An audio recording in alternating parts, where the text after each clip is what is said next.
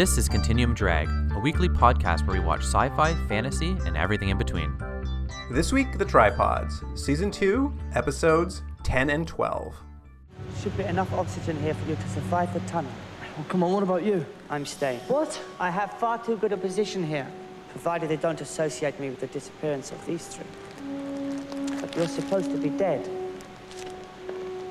It'd be dangerous for you now. Yes, but the advantage of having someone on the inside until you come back with help, that far outweighs the danger.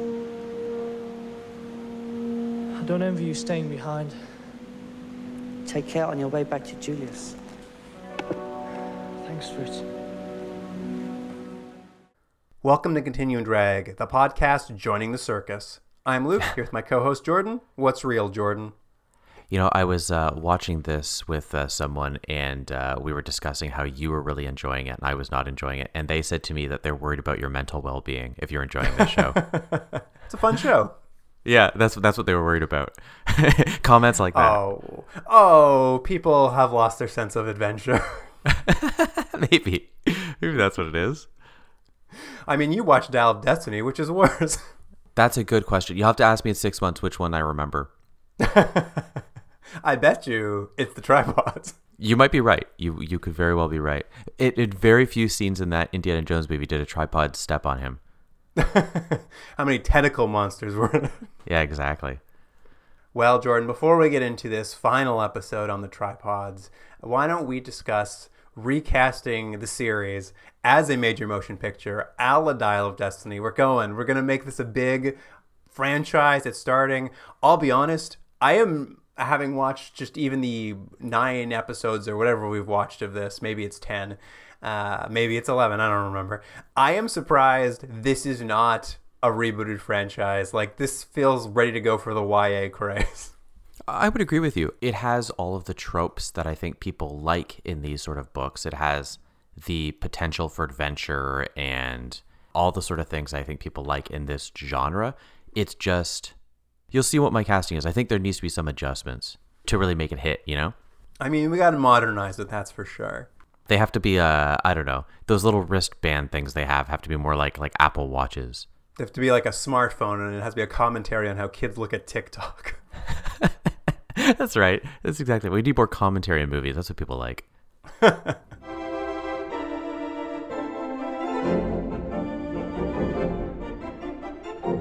All right, Jordan. Well, of course, we've got our lead, Will Parker. We'll start there with that character. I've got 2 choices. I assume you have 2 choices, but I'm not sure. I have 2 for this and pretty much 1 for all the rest of them. And I'll say off the bat, I have difficulty casting these young movies because I don't know who the young stars are. So there's a lot of me Googling and then looking at people's names. It's like, it's Colton Whitehead. And I'm like, I don't know who any of these people are. See, and I know for you it's hard, and you say it for these young stars, and by young stars you mean anyone under 42 is difficult for you to cast. And we're asking to cast 16-year-olds, so it's even harder for you. Yeah, like literally yesterday I watched Barefoot in the Park with Robert Redford. I have no idea who these kids are. All right, Jen. Well, let's start with Will Parker then. Who did you have for that role for casting? The first thing, I think, to modernize it a la most of these, I think you need a female lead. And so I've changed Will to Willa. Could still be Will, I guess. People like having like, what do they name the woman in Star Trek? They're like, Michael Barnum, but it's a woman. You're like, great. So that sort of thing. So this is still You Will. punched your TV, right? You were so furious about that man. That wasn't what I was furious about. I was furious about how terrible the show was. I could care less about her. And I have 2 actors. Now, I don't know them very well, but I figured they're going to be big stars because they're Disney people. And the first one is in an upcoming Snow White, because I was just reading about that. So, because you know how Disney loves their IPs and regurgitating them. So there's an actress named Rachel Zegler, and she's going to be the new Snow White. So that was my first pick. Okay. So they're going young for Snow White, huh? Mm-hmm. I think she's like a mid to late teen. I couldn't tell you. She might be 55 years old. I can't tell you. Anywhere between 41 and 13. Yeah. There you go. Well, I went with Canadian child star Jacob Tremblay from The Room. You know what's funny? I looked at him too, and I was just like, is he still a thing? Do people still like him? Sure, why not? He's Jacob Tremblay. I suppose. Star of the Room, Bad Boys, maybe a show called Bad Boys or Naughty Boys. Might have been in a Predator movie. Naughty Boys. I hope that's what the movie's called. I'm not going to look it up, so we'll never know. No, I won't either. Okay, so those are both pretty good. So I'll give you my second. So either we're gonna gender swap this or not. But I was sticking with my Willa character, and then also the exact same Disney IP idea is from The Little Mermaid, which apparently the actress name is Halle Berry. There's 2 Halle Berrys now. Is her name Halle Berry? Yeah. Are you sure? Halle and then Bailey, Baile. Haley Bailey. Haley Bailey, excuse me, not what's the other one?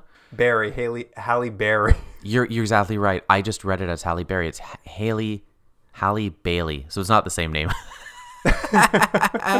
Oh, see, there you go. That's why I shouldn't cast young people. Okay, so she's a little. Is she?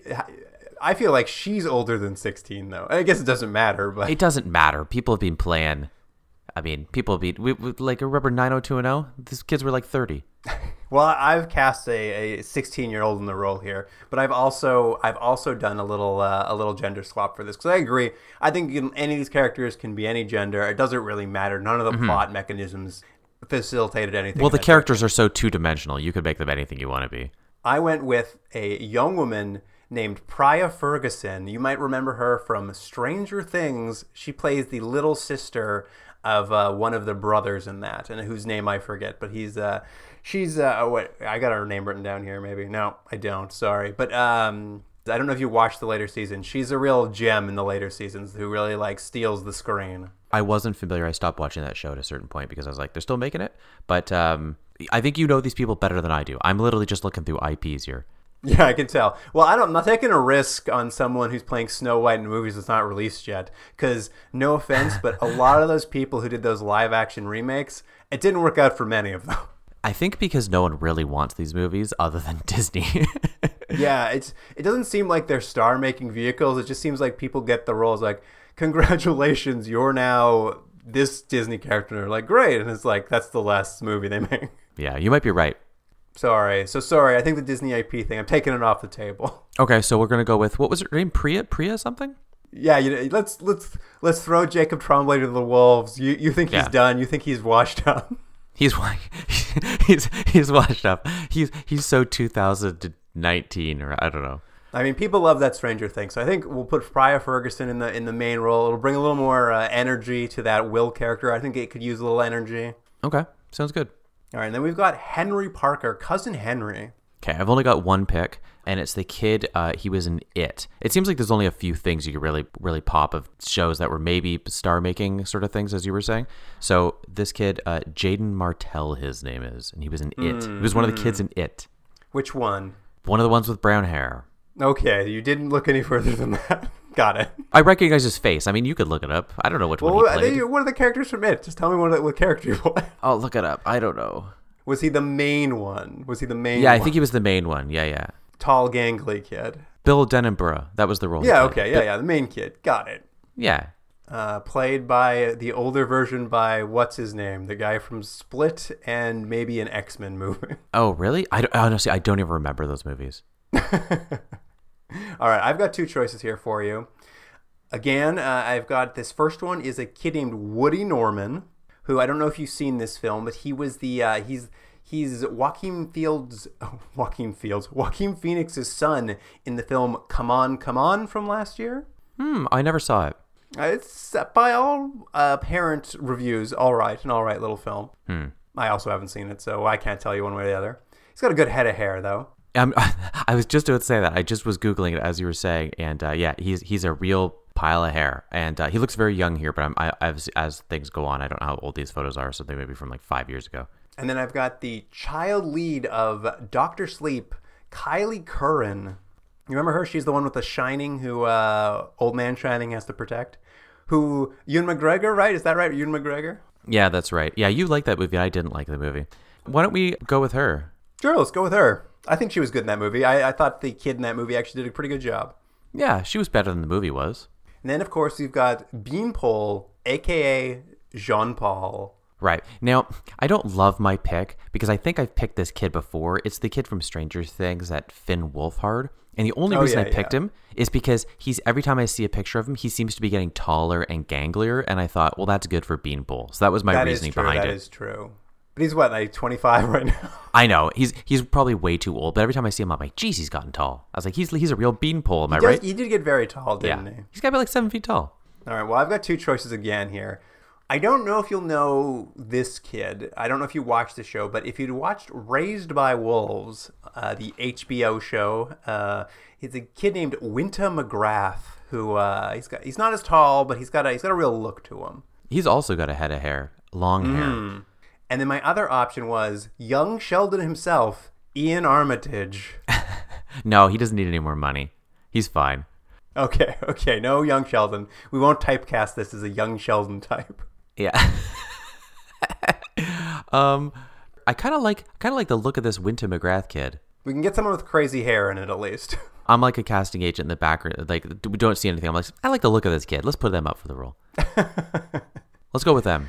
All right. Well, we can move on to the adult roles now. So you'll be a little more comfortable in this arena. Yeah, I am. We decided to include Ozymandias. It's a little bit of a smaller role. He's going to come in at the beginning. He's going to come at the end of the first movie. This is going to be your like stunt casting a little bit. But who did you have in mind for Ozymandias? I went in a completely different direction because I think this character needs more personality. They need to be visually more interesting, and so I went with Danny DeVito. Danny DeVito. Yeah. Okay, he's very old. I guess that could work. Yeah. I think it's perfect. It's maybe you've made it creepier to have him asking for uncapped boys, but okie dokie. Yeah, because that could be creepier. That could be much, much creepier. I think the general idea itself is pretty creepy. Well, you're found a way. He'll be either in his Always Sunny in Philadelphia makeup or his penguin makeup, one or the other. Oh, please be the penguin. Okay, I went a different direction, obviously, than you. I'm trying to like bring someone who's gonna like really be the marquee name here, and my first choice, Tom Cruise.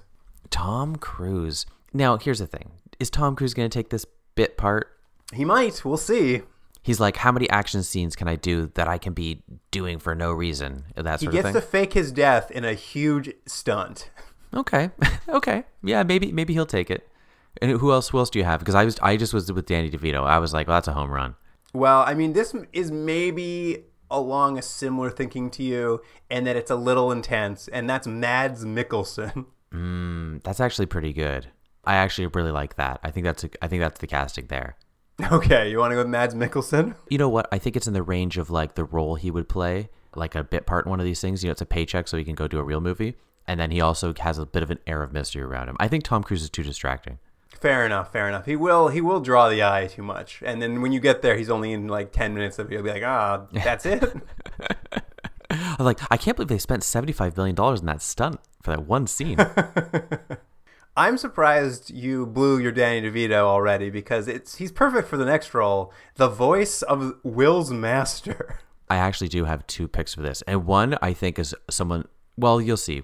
My first one is maybe not the most well-known actor, but Fred Melamed. Do you know him? I do not. If you Google him, you'll see really great voice. That's like I think his thing. He's got a real great voice. So I just think that's what I'm thinking. Like you'll know him right away when you hear him. How old is this man, first of all? Oh, he's old. 67. Oh, not so old. Anyways, Google him. You'll be like, wow, another home run, Jordan. What a voice. Yeah, what a voice. Yeah, that's my first one. All right, well, I thought we're going to lure him out of retirement, Jordan. Sean Connery. Sean Connery. He's also dead. Did he die? Yeah, he's dead. When did he die? Died in 2020, so 3 years ago. Oh, well, I guess COVID got him and I wasn't paying attention. Did we get his voice, though? Did he record enough stuff that they could just AI him together for this? I don't know. Yeah, it's a good question. Well, I guess we'll cut him off the list. I didn't realize he had passed away. R.I.P. Sean Connery. Well, I'll tell you, it's only somewhat in the same vein for my second pick, with a bit of a brogue, but an Irish one, which is I picked Colin Farrell. Oh, yeah. That's kind of fun. Yeah, that's what I thought. I'm like, hey, the master is Irish. Why not? Well, I wanted to lure a different actor out of retirement who may be dead for all I know now. I don't know. Maybe all retired actors are actually dead actors. I'm not sure. And who's that? Rick Moranis. Oh, no, Rick Moranis isn't dead. He's just like semi-retired. I'm just double checking that Rick Moranis isn't dead. There's no way. Rick Moranis is 70. Well, you know what? I like the idea of Colin Farrell. Yeah, let's That's do it. what you said, right? Yeah, Colin Farrell. I think that's pretty good. He's got a good voice. I think coming off of whatever that was, the Banshees of Inisherin or whatever, he can bring that pathos to the master. Mm-hmm. Yeah, that's exactly what we're looking for in this YA movie. And finally, Jordan, who's directing this masterpiece? The first part of 3 to 6 movie series. Well, the first pick I have, I don't think he would do this, but I think it's just like they're like we're convincing him to do it. He's like, I'll do the story, but I'm gonna mess it up and do the third act first, and then the second act will be in. You have to think about it, and then the first act will happen 3 weeks later. It's gonna be Christopher Nolan. Christopher Nolan. Yeah. Well, that's an interesting choice. I don't know if this is the kind of material, but it's possible. Yeah. Well, wait till my second pick.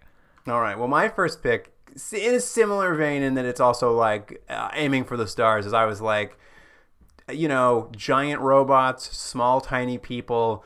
It felt like a role for Peter Jackson to take on. You know what? That's pretty good. That's I think that might be the winner. But before we stamp that in anything, I've got my second pick, which is this show. At least this TV show we watched is like slow. It's plodding. It's pedantic. You're waiting for things to happen. Kelly Reichardt. She's the director of that horse movie, the horse named Dog or something. Power of the Dog. No. No, that's Jane Campion. That's right. Who's Kelly Reichardt? She did First Cow was I think the last movie she did, like Wendy and Lucy, Meek's Cut Off. I'm making fun of. I actually really like her stuff. She makes great films. They're so, you know, minimalist, and I just thought, hey, let's just go for it if that's the idea. It's gonna be a YA novel where not much is said and people just walk around. Right. It'll be a little more what's the term? It'll be a little more realistic, so a lot of realism. That's right. You're gonna really feel the journey.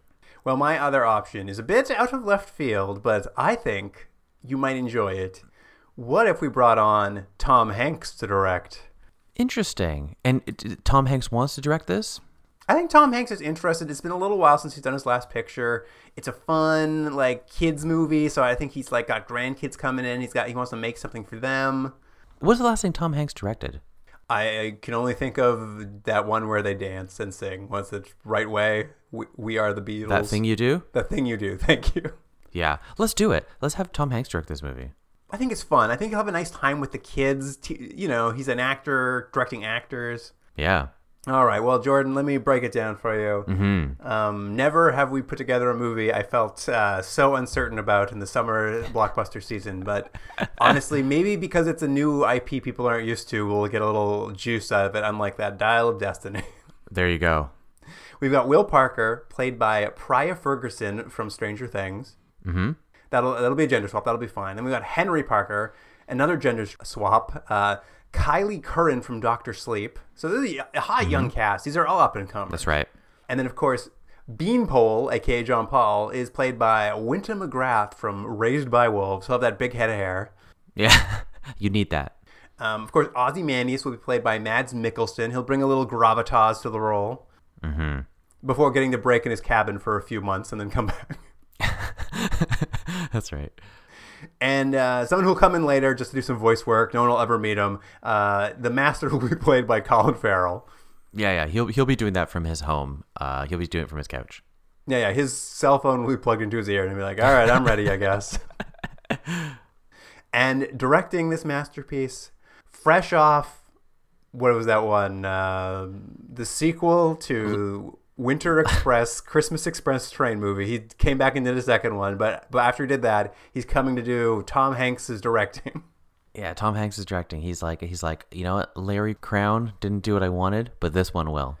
Well, Jordan, I've never been less excited about a movie. That's because it's not for us. It's for the kids. The kids are excited. It's for the kids. The kids are going to love it. Yeah, there you go. All right, Jordan, shall we get into it? Let's do it.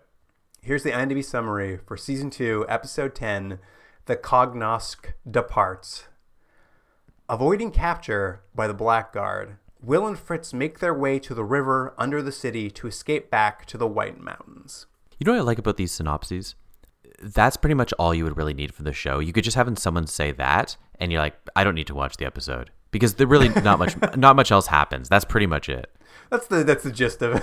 That's the gist of it, and that's except they somehow stretch it out to 25 minutes. But it's just that's pretty much it. I don't know, Jordan. I really liked how the episode started. We cut to Will poking his dead master with a stick. It just opens on him poking a corpse. I'm like, what happened? It's pretty episode? Good. The series should have opened this way, and then we should have done the whole series in flashback.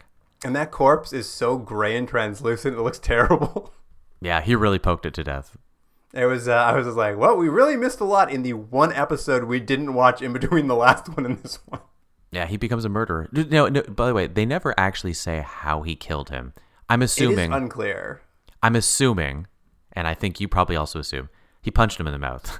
Well, that's got to be the only way. It's even unclear whether it was accidental or not. Like, Will never quite confirm what happened there. Will's really... I'm sure the viewer who saw the last episode knows exactly, but like for us who just tuned in, we're like, how brutal was this murder? Yeah, I know. It's just a scene of him just like punching him, and Fitz is like, please stop, he's already dead.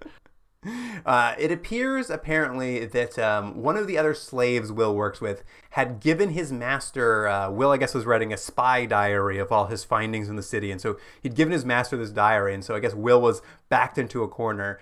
But there also seems to be a bit of an issue where you remember Coggy the Cognos from that last episode. Of course. Apparently, after meeting with Will and learning all Will's secrets, Coggy the Cognos decided he was getting out of Dodge. He was done with this place because, as Will says, Coggy thought the masters were, quote, dumbwits and wanted out. Yeah, it's not quite clear exactly what happened, but yes, he just has left. And it's a bit of a... like a minor scandal in the world.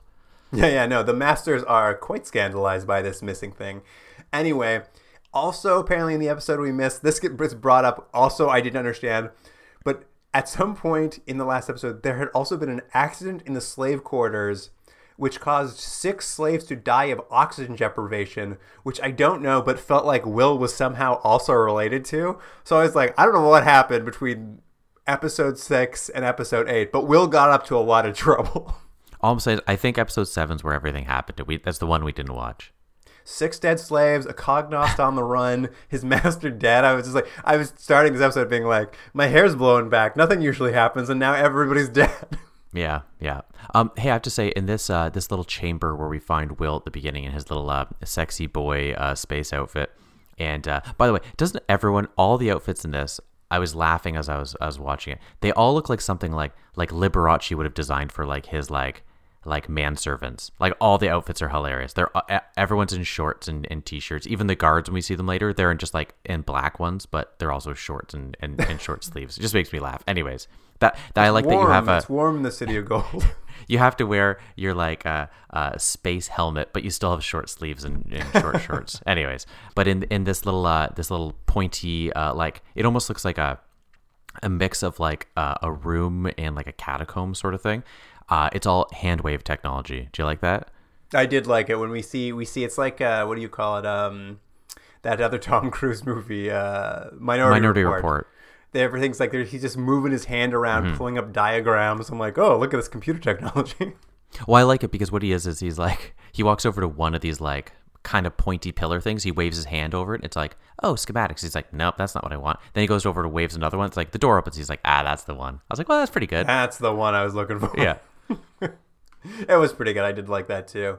Anyway, all of this chaos, I guess, has led the slave master into wanting to know what exactly transpired in that meeting Will had with Coggy. So he's just like sending the blackguards out. He's like, find that Will kid. I don't know what happened in there, but we've lost a cognosk. All these slaves are dead. I got to find out what's happening. Mm-hmm. Yeah, exactly. And Will, of course, he retreats to the city. Everything's falling apart for him. He finds Fritz. And Fritz, of course, has been doing his job, keeping a low profile. Nobody's on him at all.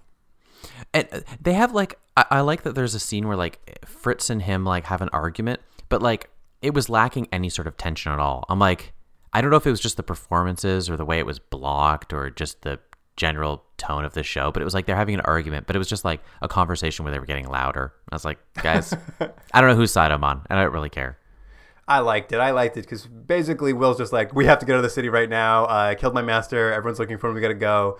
And Fritz is like, you idiot. How did you fuck this up? What's going on? And Will's just like, doesn't matter. We're leaving. We're leaving right now. And Fritz is like, all right, great. Well, give me your notes. I'll put them in this plastic bag so we can swim out of here. And Will's like, I maybe left my notes in the dead tentacles of my master. Yeah, that was kind of funny. And I like that they have to go back. They have to go back to find him. And then so they're like, all right, we got to go back. We got to go get these notes. They go back to the room. Guy's still there dead. And they're like, well, we have to make it look like it wasn't a murder. So is the idea that they're going to make it look like this guy had an accidental overdose of gas balls? Yeah, that's just it. Well, that was Fritz's first idea that Will wouldn't go through with, because he's like, we just got to run. I don't want to make it look like an OD. And they have to go there anyway. So Fritz's like, come on, now it's time to make it look like an overdose. So they take those gas balls we saw. Lucas, the implication then that those gas balls, they get high from them? Because I thought they were food. No. Will specifically says in this episode, he's just like, my master took them to kind of calm himself down. Like they are like a thing that he uses to like, even out. He gets a little anxious, so he like takes a little gas ball and like calms down. I love it. They're just breaking them up and just dropping like the loose, like scattered remains around him. They're like, well, this looks like enough to have killed him. Yeah, they're making it look like a heroin den. It's so funny, and it was so great, because that was like Fritz's first idea, and then Fritz was like, yes, we're going to do my idea. Make a fake overdose. I didn't quite understand the way this was shot, but like they basically, while they do this, more masters show up to kind of like see what happened. And are they sort of stuck in a mid room? Because at one point they're like, oh no, they're here. We got to go to they're like sort of like boy quarters. But there's people getting his old roommates getting investigated. Then behind him are the masters. But where are they? I couldn't quite figure out the geography of it. It's an elevator. They got in an elevator to leave the room, so they're kind of watching from it. And by investigated, you mean the other boy slave is getting beaten quite brutally. Well, they're like, what happened to Will? He's like, I don't know. They're like, I guess we'll just beat you up. And they kind of cut away and they cut back to him. His face just all mangled. I was like, ooh, that wasn't good. It looked pretty bad. Yeah. But I do like that the two masters looking over the dead body, just being like, and we get a lot of shots of them having their little like tripod language, and it's not like subtitled or anything, so it's a lot of them like blah blah blah blah blah. Like, oh good, I'm glad this is in there. I was glad we got to see more tripod masters, because they are all different. They didn't use the same puppet. They're like different puppets for everyone. They're weird. Did you notice later on, and I think it's in this episode, where one of them has a really pointy head? Yeah, that was one of these guys for sure. He had a real cone head. Yeah. I'm assuming it's like a bit of a body mod thing. Oh, yeah? You think it's a cool... He's just like, this is going to make me look cool at the clubs. He's like the equivalent of donut heads. Remember donut heads? Remember that was a thing? No, what are you talking about? People would inject silicone into their forehead, then put like a dent in the middle, and it looked like you had a big donut in your forehead. When was this a thing? At what point of time? This was a thing. Look it up. Was there one person you saw in like a National Geographic special, or not world? What's it called? Not National Geographic. The world records. Oh no. Anyways, I don't know. Someone sent me a thing one time. I looked at donut heads. This 100% sounds like something you would watch, because it's just like, check out these people from a circus, and you're like, this is it. I'm like, that's not clickbait. Click. Anyway. On with the show. Fritz has a whole plan here. So they've faked an OD, and now they're going to rush Will to, I guess there's a suicide chamber where old slaves go to end their lives. They get vaporized in this beam of light. That wasn't, I kind of like that it wasn't clear, because it's sort of spoken implicitly later on, but I wasn't quite sure what it was. I was like, is this an elevator? But it's not. We see a guy go, and he sort of like gives a type of prayer to the tripods, being like, I worship them, blah, blah, blah, and he gets like vaporized. But again, it might be a little bit of a special effects thing. I wasn't sure if they were getting beamed, but it works out well for the plot, because Will can sort of pretend as a way to throw them off that he has also done this. So he can take off his wrist guard, which, by the way, he shouldn't be allowed to do, because it's too easy for him to do that. But anyways, he takes it off and puts it beside the thing, so it looks like it vaporized. And when the blackguard, who through this whole episode is kind of chasing him like he's Samuel Gerard from The Fugitive, I like that he comes into the room and smells it. And he's like, yeah, it smells like flesh is being burned here. And I was like, well done, Will. Well done. Well, that's just it. Fritz's whole plan is just like any self-respecting slave, if he had allowed his master to OD on too many gas balls, would be down here in an instant just vaporizing himself. Jordan, did you catch what they call this ritual suicide? No, I didn't. I believe the old man, before he goes in, says, time for sweet release. I didn't hear that at all. That's pretty funny. Yeah, so apparently this is before you die. It's sweet release. So it feels like it must be pretty good. It must be pretty good. I think I'll go for one of those. One sweet release, please. That's funny. Anyway, at this point, what they've kind of done is made it Will look like he's killed himself. The master's dead. Fritz is like basically lined up a pretty good cover story to get Will out of there with no one being suspicious. But before he can go, he's like, let me just go check into my office job at the Power Elite. I just need to check in for work so no one's suspicious that I'm on the run. Oh, and there's one other thing I wanted to mention. I don't know why it tickled me, but when the blackguard and their little boy shorts are going around trying to investigate, they go to a bar at one point, and the bar is called the Pink Parrot. Oh, yeah, that was a weird cutaway where there's like the slaves have a nightclub. Yeah. I'm like, what is happening at this nightclub? A lot of this, I actually think, there's a little bit of a problem with the more they build on the world, I think the less it makes sense. And in the next episode, when we talk about the circus, I think it makes the whole capping and stuff not quite work as well. And this sort of thing of like, I understand it's sort of like, bread and circus, quite literally of like, they have things to do and stuff. But I'm like, they should all be capped and stuff. So they shouldn't have those same desires and wants and needs in the same sort of way. So I don't know if it quite works, but it was a funny thing regardless to see a slave nightclub called the Pink Parrot. Yeah, it was a very odd cutaway. I wonder if maybe in another episode they spent more time there, but I was just like, I don't know what I'm seeing, and we're moving on, so it's okay. Fair enough. But yes, Fritz also covers his tracks by like coming to start his shift, and he goes back and gets Will, and they sort of hit the road. They're on the run, and it's a little odd because the blackguard thinks Will's dead, but now, like, I guess what it is, remember that episode we saw that one blackguard guy who was really mad that Fritz didn't pick him, he picked the Power Elite. It seems like that one guy has been out to get Fritz because he's like interviewing his coworkers, and his coworkers are like, he doesn't have any talent, I don't know why he's here. That's right. That's pretty good. And they like spot them as they're running over some like catwalks. So there's like a bit of a chase where these three blackguard are chasing Fritz down, but Will and Fritz get the drop on them when they get to this like underground lake. And at first I was just like, oh, they're just throwing these guys into the lake so they can escape. But then Fritz is just like, Will, I'm going to stay here. I've got a good job with a pension. I'm not leaving the City of Gold. I'm going to stay at my job. And I was like, oh, did they just kill those three men? Oh, they killed him. I think they killed him, yeah. Because Fritz is just like, no one suspects me of anything. I'm way better at being a spy than you. So I'm going to send you back with the information of the White Mountains, and I'm going to stay here at my job. And I was just like, oh, so they killed those men. Yeah, and I actually think Fitz is right. I think I like him better than the other characters, despite whatever he's trying to do. Maybe a German accent or something that doesn't work. It makes sense. It's like, well, if both of them leave, it's going to ruin it for everyone because they know there's a conspiracy now. If just Will leaves, it looks like what it was that he either killed himself or he did something bad and has tried to escape. So it's like, okay, that makes sense. It was a one-person sort of conspiracy.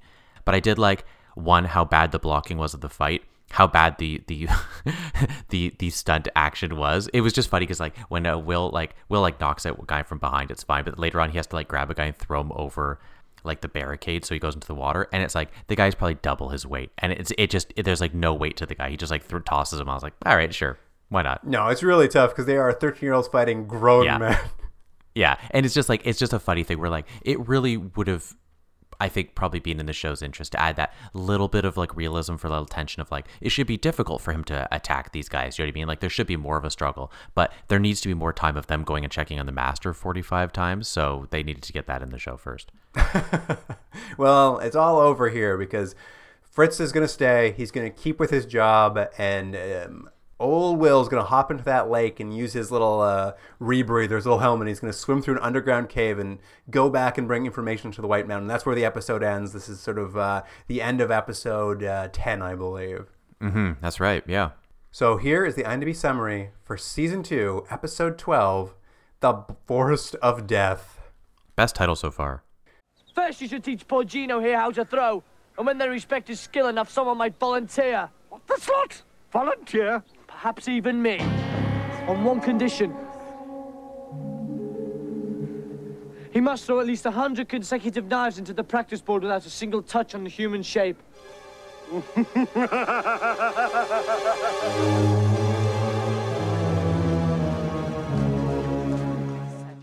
Almost captured by the Black Guard, Will and Beanpole are hidden by a traveling circus.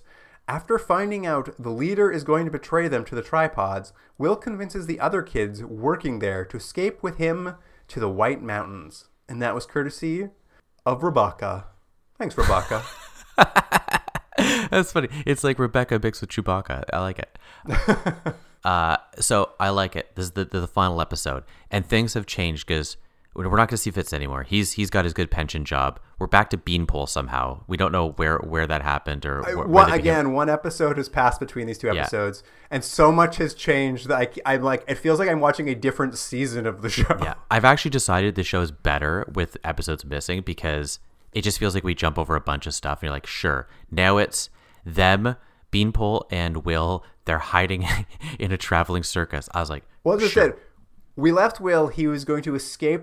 He's going to like come out of a sewer duct just outside the Golden City, where Beanpole was standing there the whole time for all these months, just waiting. Apparently, I'm assuming. Yeah, well, he clearly wasn't in the White Mountains because that's the whole point of this journey. So yeah, he was doing something near the city, I guess. He lost the tripod games, and then he just like panhandled for a few months. Yeah, he couldn't get himself a slave job. And yeah, apparently in that episode, also to escape the blackguards who were searching for Will, they joined a traveling circus, and they were able to convince the man who runs the circus, who we know is evil because he's like maniacal and constantly whipping children with a whip. But they convinced him to help because they know where a hidden treasure is they're going to give him. I'm just like, what? Yeah. Well, a couple things I want to talk about first. Does the whole idea of a circus in this world make sense? Because I didn't think it did, you know? We are missing, some pieces here. Because I was also just like, there's just a traveling circus? Because this guy explains, his name's Ali Pasha. I think it might be a little racist, hard to say. But he apparently travels across different countries in Europe and abducts children to perform in his circus. Children he doesn't train, he just whips them until they do a circus act.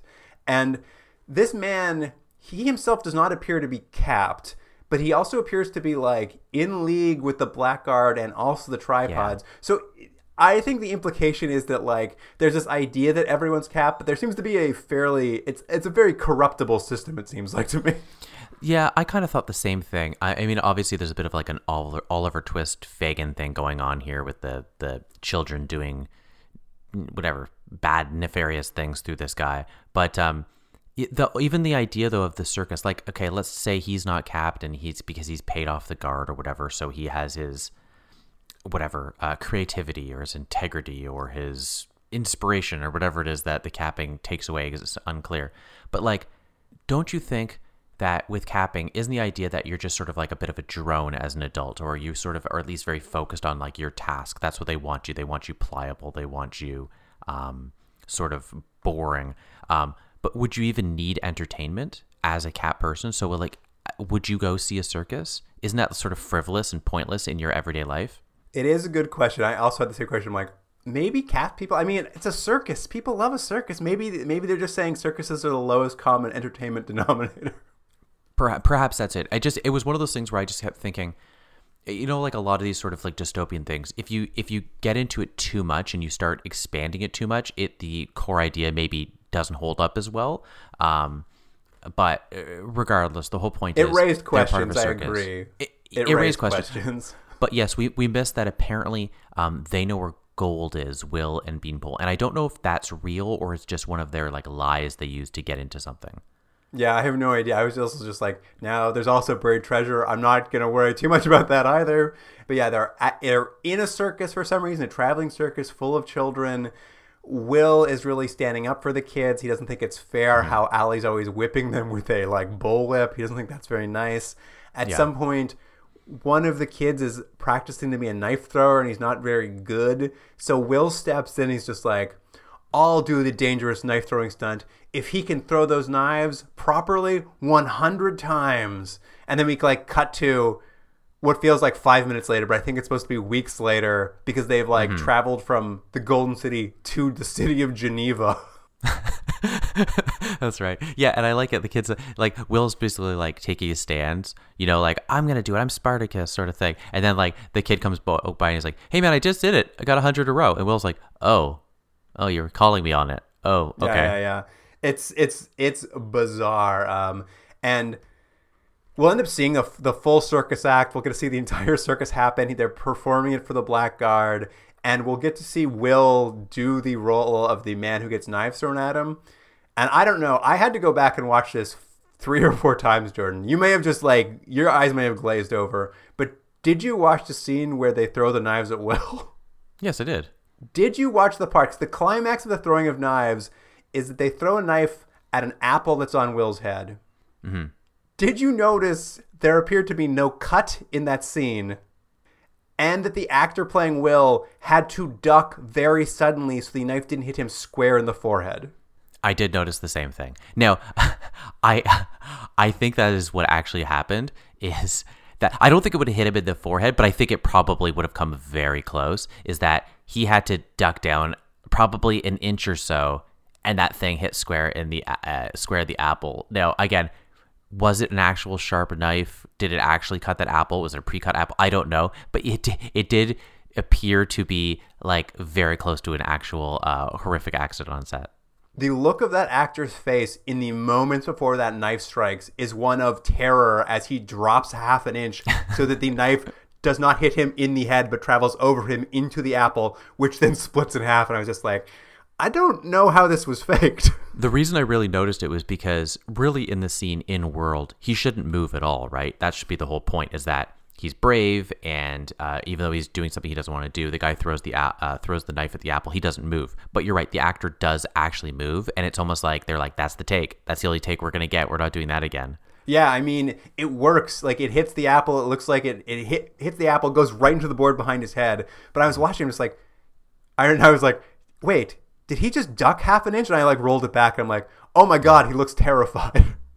Yeah, I have to say, though, and you mentioned it just a moment ago, it is hilarious and so unfitting with this show that we watch like an entire circus. I'm like, guys, there's actual tension built in here that these kids are hiding. They have to travel across the world. He's going to try to create a revolt with these kids. They have to make it to the White Mountain. They have the tripods. There's tripods after them. There's all this like tension. And then we spend like 15 minutes watching like people on stilts. I'm like, guys, we don't need to just say it's a circus. I don't need to see any of it.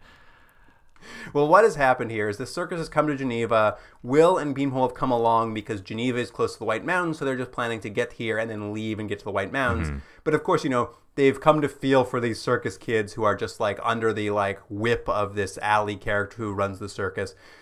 And at the last show, a tripod has shown up to the circus, and the crowd is just black guards. And basically, in talking to Allie, because Allie treats Will and Beanpole kind of as equals because they're like going to give him this treasure. He tells them, he's like, yeah, what happens after today's show is what happens on all of these things. I travel the countries picking up stray children. I bring them here, and then I get them capped, and I sell them to the Blackguard as slaves. And I was like, holy shit, that's dark. Well, I wasn't quite sure. I'm like, so there's multiple ways you could become a slave. You can win the games and become a slave, or you can get sold and become a slave. Basically, no matter what, you're ending up a slave. Yeah, but this time you're not a slave to the masters, like the Blackguard, and they're like bidding on the children. I'm like, I don't like any of this. Yeah. The Blackguard do seem especially creepy. I don't know if it's the outfits or whatever, the little funny little hats, but they do seem like creepy villains. Yeah. So Will takes all the circus kids aside. He explains, is like, hey, this is the end of the line for you. If you don't come with me to the White Mountains, you're getting sold into slavery by Allie. Also, by the way, as long as I've got you in the room together, something I learned in the Golden City was that the tripods are sending a terraformer from their homeworld of Tryon. It'll be here in 3 years, and they'll be changing the atmosphere of Earth into tripod air. So we only have 3 years anyway. You might as well come with me. And I was just like, I'm sorry, what happened, Will? Yeah, the stakes have been raised. So it's not only now that they're going to take your ability to paint with capping. It's now going to be that you can't breathe either. So you might as well. Full terraformer is coming. Hard science fiction is about to happen. Like, I wouldn't even mention the capping at that point. If you can't breathe air, it's like, guys, you're not going to breathe air. So like, you're going to come with me. Yeah, I think it's best to come with me to the Freeman. And anyway, all the kids agree. They sneak off in the middle of the night. There's like a escape sequence where they run into the woods, and then for some reason, like a whole bunch of tripods are in the woods, and they just start like firing wildly at children in the woods. It's all in the dark. It's like a long action sequence. Again, and I know there's some budgetary restraints, but I do think it would have helped the show and added a little bit of tension to if you always see tripods. Like there are presents that are there are presents that are always around. There's this implicit fear that just having them there, just the image, and the idea that this journey is perilous because not only you're a kid going across the world essentially with no resources, but there's these forces that are stopping you. And I thought that was a good scene of them going through the forest and they get chased because who knows if the tripods even know who they are. They just like, these kids, let's just start shooting them. And I thought it was pretty good. And I just think they could have leaned into stuff like that and given the feeling of how scary the world is, opposed to, again, watching acrobats for 10 minutes. You don't want to see that kid in that stilts do that little dance? Yeah, I mean, it's fine. I mean, we all do, but like, maybe not so long. At any rate, they escape the tripods. They wake up the next morning and they've arrived in the White Mountains. It's great. They head off to the Freeman hideout. And what they discover is that apparently Cousin Henry is not quite the defensive tactician that Julius thought he was. I didn't even think of that. Because the hideout of the Freeman is just smoldering ruins, and it just like it ends on a cliffhanger of like a real down note.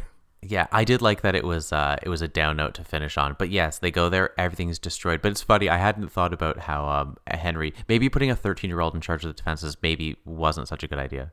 Yeah, maybe that plan backfired. Maybe he should have gone into the javelin throw. But that's how it ends. That's the end of all the tripods. There was a third season planned, but it got canceled. So the tripods just ends on a real down note right at the end. It's like, I guess you're getting terraformed. Sorry. Yeah, I understand that's probably not how the books ended, not how they wanted the series to end, but I think there is something kind of interesting about how depressing a note is and the futility of them fighting against a force maybe they could never win. I think there's something kind of interesting about that. Well, Jordan, do you want to get into rating this? I think we should, yeah. How did you feel about the Cognosk departs? We talk about it sometimes. I'm like, oh, it's not so bad. But then I remember having to watch it, and it's like longest 25 minutes of my life. Honestly, the parts I like are more me thinking about stuff and how it could be more interesting. I can't give this more than a 5.5. I'm sorry. 5.5. I liked it. I loved when he started it by poking a corpse with a stick. I was just already like, what is happening? This is insane. I don't know. I love all the stuff that happens in the Golden City. We got to see like those masters ride around in their glowing triangles a bit. There's a lot of stuff I enjoy about this. I'm still giving it a 7. Man, you always give it a 7. And then the Forest of Death. I like this episode a little better, which is weird. I don't know why I liked it better because the circus was annoying, but I'm going to give it a 6 out of 10. I think mostly because of the bummer ending, and I like thinking that's how it ends. Just the real downer of like, well, you're never going to win, folks. I'm going to drop down to a 6 for this one. I think it's just, it was very disconcerting to have come, like we watch an episode where in the Golden City, there's aliens everywhere. It's like life or death. They're running to escape with this information. Cut to, they've joined a circus. And even for me, I was just like, I don't understand how in these 2 episodes, we could have shifted gears this hard. Maybe at the beginning of the episode when he's escaping the Golden City, he's like, hey, look, there's a circus over there. And then you're like, oh, that's where he got the idea. Yeah, he runs over there. Beanpole's in line buying a ticket. He's like, Beanpole. Beanpole's getting popcorn. But that's it. That's how old Tripods end. So I guess we should probably find out what the final rating for this is, huh? Yeah. Well, I mean, the thing is, I can pretty much guess what the rating's going to be because you're 7, so it's going to be like a 6 or something like that. But the thing I found is that no matter how good it could have ended, at least for me, it as a whole, it wouldn't have redeemed the sort of general mediocrity of the show. And that's kind of how I feel. It was just like a mediocre show. Sorry. It's Sorry, so everyone. funny you find it so mediocre. I actually found it to be quite an entertainment. I quite enjoyed it. I mean, compared to all the other book adaptations that we watched, from like Lathe of Heaven to the Triffids to the Vonnegut one, any of these, I just think this is the worst of all the adaptations. Don't you? No, I think it's a lot of fun. I mean, maybe I'm being more forgiving because I understand it's for children, and I'm like trying to watch it as if I was like 8 years old and this were on TV at Saturday morning. I would have loved this show as an 8-year-old. It would have just been great. I would have been so excited to come back next week to find out what crazy adventure they got up to next. Yeah. I mean, maybe that's it. Maybe I just wanted more crazy adventures. Unless, You'd like to see something a little more complex. You'd like to see something with a little more not adult necessarily, but you'd like a little more grown-up version of it. I think, and you know what, that might be the disconnect between the two of us. And I think you make a valid point. If you're watching this as a kid, it's a very different show, and perhaps it's not entirely fair. My criticisms of it and sort of the simplicity of some of these things. But that being said, as a whole, I'm like, it's fine. But perhaps it is. Maybe it's just the problem of being an adult. I'm not the age of Colton, Speed Boy, whatever these hip new actors are. You want to hear our series average for the Tripods, Jordan? Yeah, let's do it.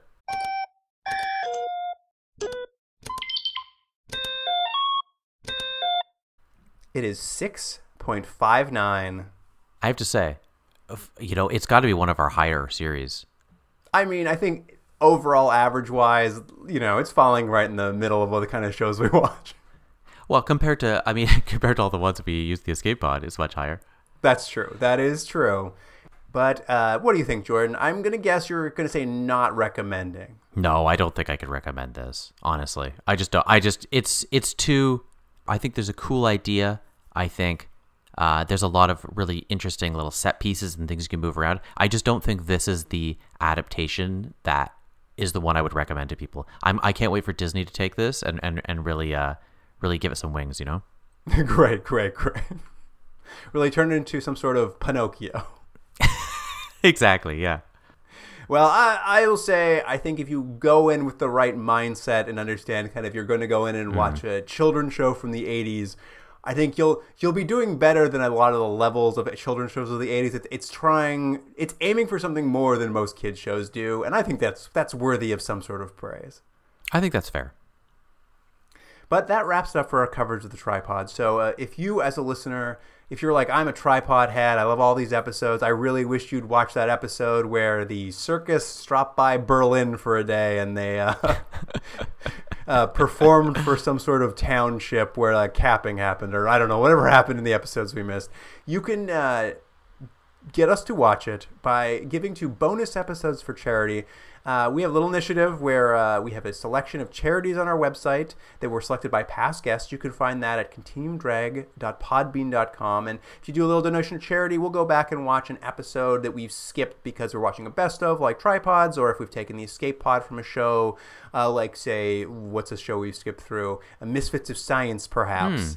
If there's a show you're just like, I would love to go back and watch that episode you didn't watch. It'd be fun to have a little bonus episode about it. This is a way for you to do that. You give a little money to charity.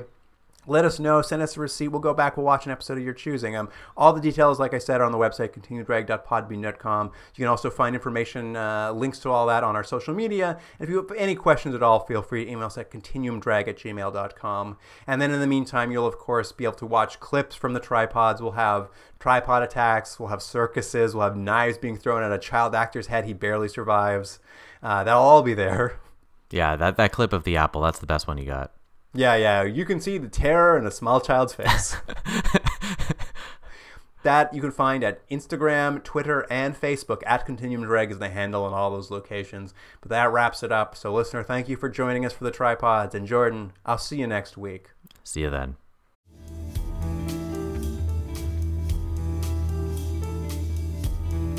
Continuum Drag is recorded in Toronto, Ontario and Seoul, South Korea. Theme music by James Rick Seidler. Produced by Jordan Delick and Luke Black. Special thanks to Aaron Yunes.